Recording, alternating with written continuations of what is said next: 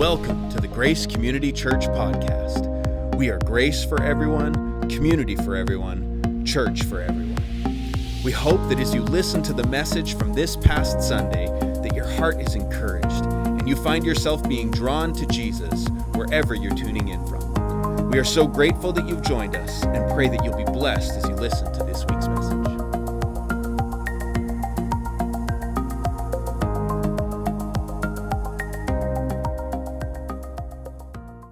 Hey friends, what is the best gift you've ever received?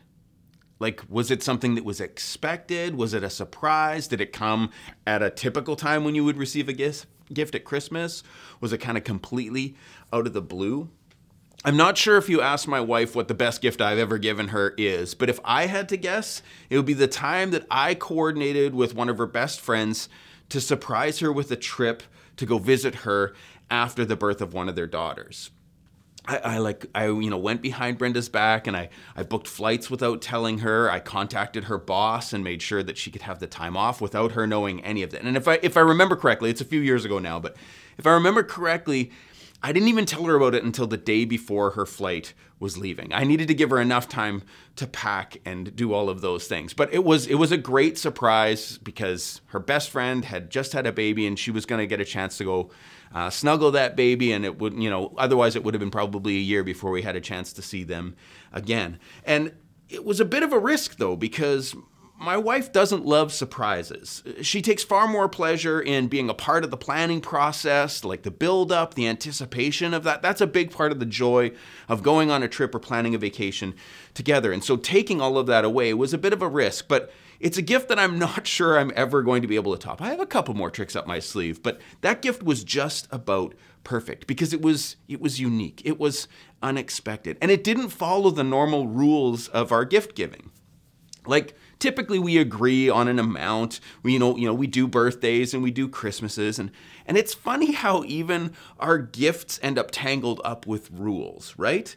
Like I remember when my brothers and I stopped giving each other Christmas gifts because after a couple of years of just like exchanging gift cards, like we basically passed around gift cards of the exact same amount to each other, like $50 from Best Buy and $50 from Long McQuaid. And we just kind of did that around the circle and realized, you know what, we could probably just go buy our own gifts. We don't need to do this if all that it is just some obligation that we're fulfilling. Like the gifts became this thing that we just had to do at Christmas. So we stopped because the gifts had lost their meaning. And that's the funny thing about gifts.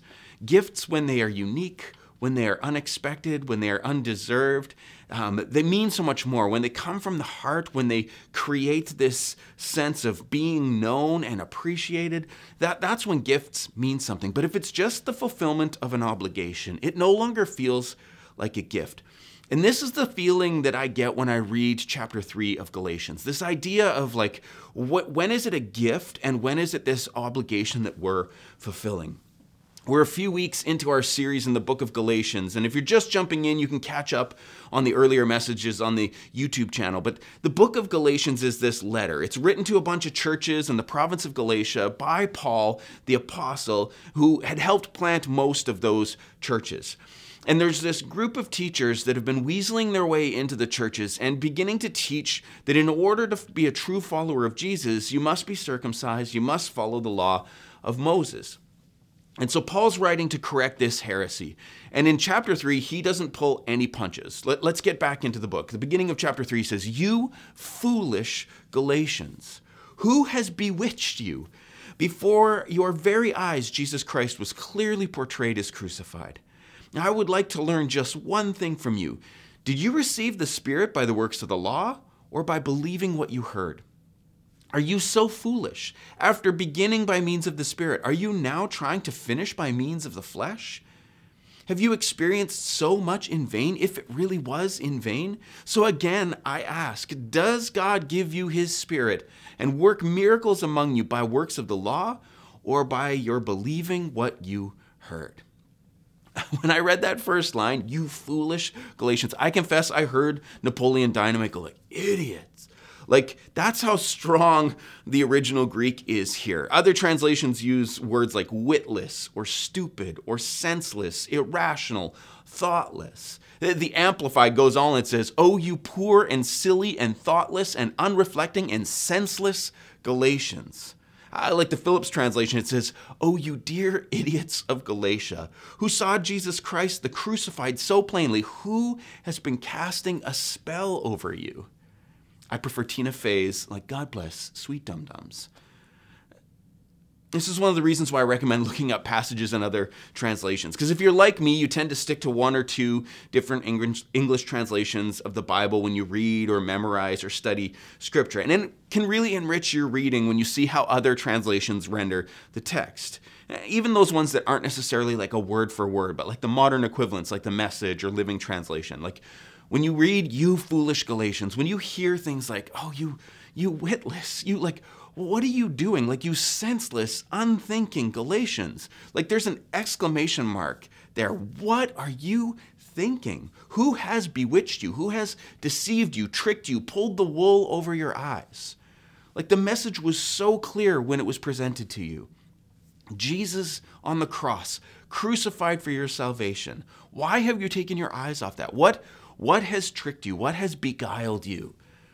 He asks this pointed rhetorical question: did you receive the Spirit by works of the law or believing by what you heard? What was the means by which you experienced God? What was the means by which you received the Spirit? Did the evidence of God's grace and forgiveness show up because you learned the Torah, or was it the message of Christ crucified that you believed in and were saved? He asks this question. He's like, why do you think that you can now attain the presence of God? Or why do you feel like you can now draw closer to God by works of the flesh, by following this other way, when it's so clearly Jesus plus nothing that equals everything? Again, he says, are you so foolish that you like toss the Spirit aside? You attempt to get to God through the flesh by circumcision and works of the law? The issue that's at stake here is kind of twofold. Did the Galatians now believe that to be part of the family of God, they needed to first be part of the family of Israel? Like, is that the only way that they were going to be part of what God was doing, is if they also became part of the family of Israel? That the only way to do that was through circumcision and following the law? And then the second piece was, did they now believe that the gospel they first came to know was somehow incomplete? That if they really wanted to be right before God, if they really wanted to stay connected to God, it had to be done through Torah. And Paul here is beside himself. Like, who would make that trade, he says? Why would you set aside the Spirit and go back to the law? Why would you choose to go back to a work-based salvation? This is a free gift that's been given. And now the Galatians are trying to work their way back to God by following the law. So he repeats the question: does God give you his Spirit and work miracles because of the law, or by believing what you heard? Now, on the surface, we might react the same way that Paul did, like shocked that the Galatians could be so foolish. Of course we wouldn't choose that. Of course we wouldn't. If we knew that the gift was free and it was the perfect gift, it was unique, it was undeserved, it was this thing that God had bestowed upon the people by giving his Son, why would you go back to but then you also have to do this in order to earn the gift? But we're tempted to do the same thing, aren't we? We're tempted to works just like the Galatians were. Maybe not necessarily to the Old Testament law, but to other things. Like, I don't know if this is you, but I know that in my own life, if I miss out on church, or, I haven't spent as much time in prayer as I would in a typical week, I haven't spent time studying, and my heart's feeling a little dry or distant from God, and things start to go sideways in my life, I think that it's because I didn't do those things. Oh, of course this is why this is happening. It's because I didn't go to church on Sunday, or because I didn't read my Bible, or I didn't pray enough, or I didn't do these things in order to experience the goodness and blessing of God. We think that if we just, pray enough, or we use the right words, or pray with enough passion, that God's going to hear and answer. And when he doesn't, or things don't go the way that we had thought, we feel like it's because we didn't do. Like, we didn't do enough. We didn't do it right. We didn't do it properly. We think that if we give, that, God has to give back to us, pressed down, shaken together, running over. So we tithe, or we give our offerings so that God will bless us. Well, that's not necessarily the way things work.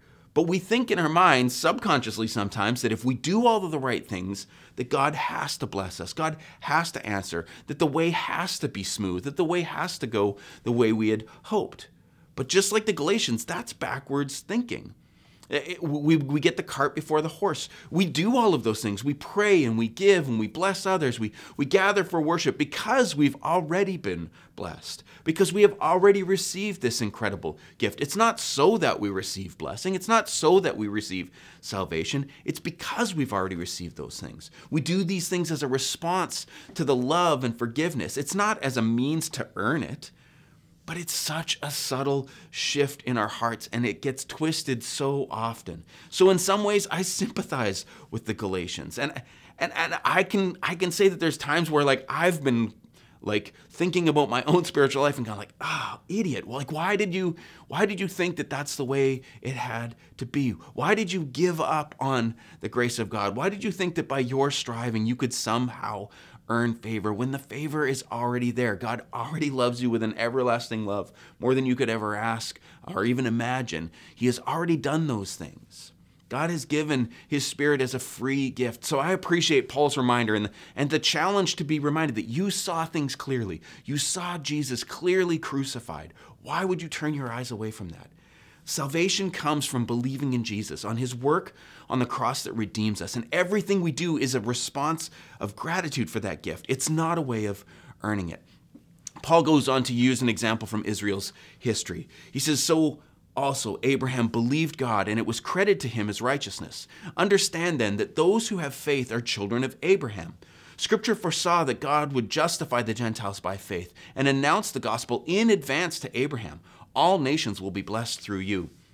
So those who rely on faith are blessed along with Abraham, the man of faith. And Paul's use of Abraham here is brilliant because the Judaizers, those people who've been teaching about the law of Moses, they've been trying to get the Galatians to focus on the law. They've been trying to get to focus on Moses. And Paul goes back even further in Israel's story, goes back a few generations. And Abraham was the father of all the Israelites. He was the one that God promised that like your descendants will be as numerous as the sand on the seashore. All nations will be blessed because of you. The story of the people of Israel really begins with the story of Abraham, of God choosing Abraham. And so if you want to be part of the family, you have to be a part of Abraham's seed. You have to be, its father Abraham had many sons, and many sons had father Abraham. Well, Paul brings back that in example to say, like, did Abraham follow the law? Well, no, the law didn't exist, not for a few hundred years. And yet, by faith, God accepted Abraham and blessed him. In fact, way back then, God said that through Abraham, all the nations will be blessed. And Paul ties in this idea that the story of Jesus was actually kind of hinted at here, that the Gentiles were going to come to faith. Even those people who weren't naturally born Jewish citizens would become a part of the family of Abraham because it's faith, not the law, that would join them to the family. So Paul's reminding the Gentiles that they're family through faith, that it's not because of following the law, because they also believed like Abraham believed, they also have been brought into the family. You don't get there through the law. So don't pick up the law and attempt to please God. You're already in. Don't pick up the law in an attempt to be a part of the family. Paul continues, he says, for all who rely on the works of the law are under a curse. As it is written, cursed is everyone who does not continue to do everything written in the book of the law. Clearly, no one who relies on the law is justified before God, because the righteous will live by faith. The law is not based on faith. On the contrary, it says the person who does these things will live by them. Christ redeems us from the curse of the law by becoming a curse for us. For it is written, cursed is everyone who is hung on a pole or on a tree. He redeemed us in order that the blessing given to Abraham might come to the Gentiles through Christ Jesus, so that by faith we might receive the promise of the Spirit. This is some beautiful work of theology on Paul's part. Remember, this is a man who had dedicated his entire life to following the law of God. He was a star pupil, a Pharisee in the strictest sense. This is somebody who honored and loved Torah with his whole heart, soul, mind, and strength. And Paul is putting all of that aside to show the supremacy of Jesus. He said in another letter that he considers all of that loss, all of those things that he accomplished beforehand, he considers as lost for the sake of knowing Christ. Those who rely on the law are going to fall short of it every time. And Paul knew this because he knew the law. They will be, in Paul's words, cursed. They have no hope if all they trust in is their obedience to the law, because there's no way of keeping it perfectly. Not a single person has. But thanks be to God, Jesus came to deliver us from that curse. Now through Jesus, through faith in Jesus, not in the law, all can be saved. Both the children of Israel who have clung to and fallen short of the law, and those they were called to be a blessing to, the Gentiles. Paul uses another example in case it wasn't clear enough. He says, brothers and sisters, let me take an example from everyday life. Just as no one can set aside or add to a human covenant that has been duly established, so it is in this case. The promises were spoken to Abraham and to his seed. Scripture does not say, and to seeds, meaning many people, and to your seed, meaning one person, who is Christ. What I mean is this: the law, introduced 430 years later, does not set aside the covenant previously established by God, and thus do away with the promise. For if the inheritance depends on the law, then it no longer depends on the promise. But God, in his grace, gave it to Abraham through a promise. So the promise came first. This is the example he gives. When you add to it, it doesn't negate what happened beforehand. So God was going to bless Abraham, and this seed would be a blessing to all nations. So God was going to bring everyone home, Jew and Gentile, before the law even came into being, 430 years before. So the law does not negate the promise, because the promise came first. So in the same way, those teachers that were trying to get the Galatians to follow the law aren't going far enough back. They're adding circumcision and Sabbath keeping and other Mosaic laws to the work of Jesus, but that doesn't add anything to somebody's faith. It actually takes away from the promise, because it's Jesus plus nothing that equals everything. So why bother with the law in the first place? What was the point of the law? Well, we finish up this section with Paul's explanation. He says, why then was the law given at all? It was added because of transgressions, until the seed, who is Jesus, to whom the promise referred to, had come. The law was given through angels and entrusted to a mediator. A mediator, however, implies more than one party, but God is one. Is the law therefore opposed to the promises of God? Absolutely not. For if the law had been given that could impart life, then righteousness would certainly have come by the law. But Scripture has locked up everything under the control of sin, so that what was promised, being given through faith in Christ Jesus, might be given to those who believe. Before the coming of this faith, we were held in custody under the law, locked up until faith that was to come would be revealed. So the law was our guardian until Christ came, that we might be justified by faith. Now that this faith has come, we are no longer under a guardian. So he uses this sort of jail keeper imagery, or this being arrested by something imagery, to talk about the law. Why was the law given at all? The answer that he gives is the law was like a necessary part of the story.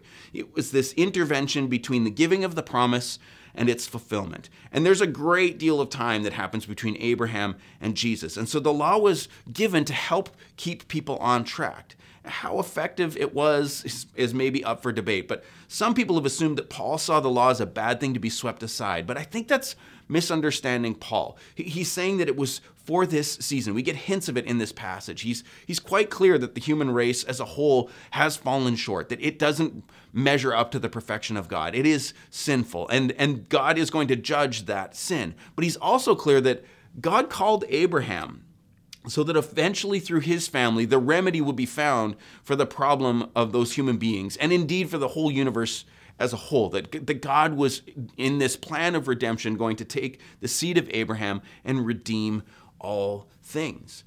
But Abraham's family from that day onward were also still part of the human race. They were still part of the problem. They couldn't keep the law perfectly once the law came. They still needed to have that seed arrive, that one who would come and bring the promised redemption.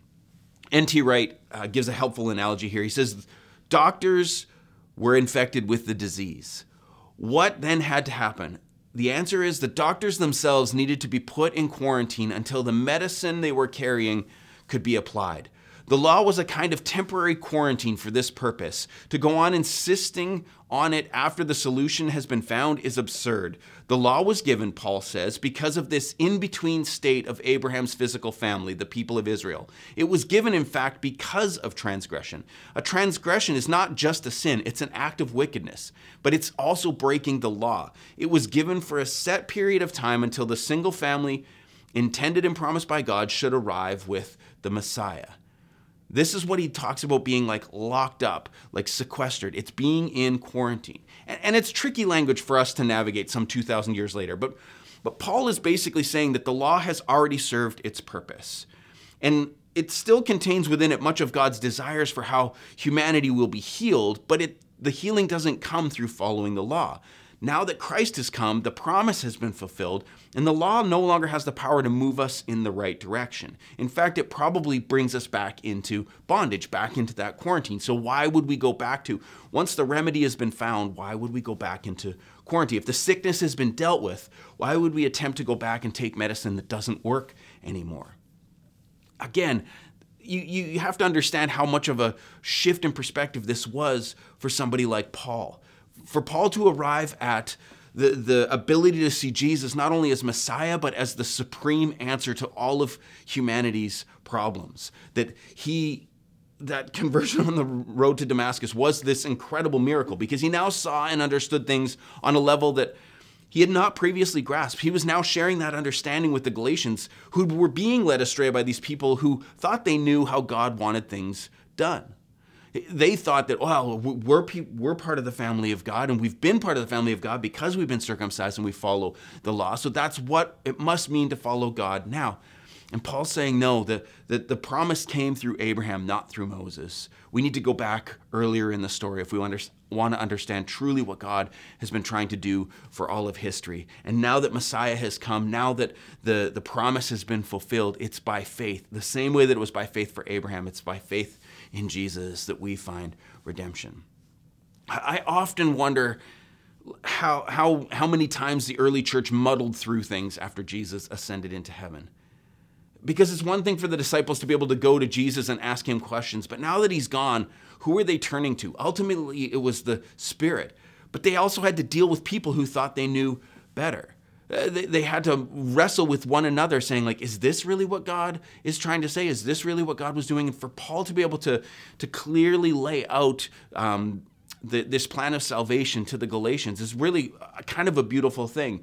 But he wasn't the only voice. There were lots of people with different opinions about what God was up to. It's like, I've had this happen a few times where like people are planning a funeral and they're arguing about what their deceased loved one would want in a service.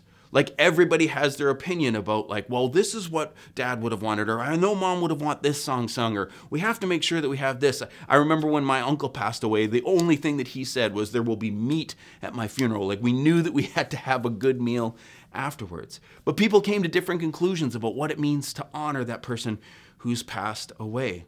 And we still face those challenges today. We still face those challenges as a church to figure out what does it mean to be faithful? What is God asking of us in 2023? What is God asking of us in the city of Winnipeg or the province of Manitoba or in Canada? Wherever you find yourself, we're constantly asking that question. What does it mean for us to be faithful? And we face challenges because there's lots of different voices. Ultimately, it's why there's more than 45,000 different Christian denominations, not churches, denominations. More than 45,000 on the planet. And that, like, let that stat blow your mind for a second. 45,000 different denominations. And in each of those different denominations, there are different churches with different emphases. And in those churches, there are different people with different perspectives. And how do we know who's right? Well, the answer is we don't, and we won't. Likely, all of us are better in some areas and maybe worse in some areas than others.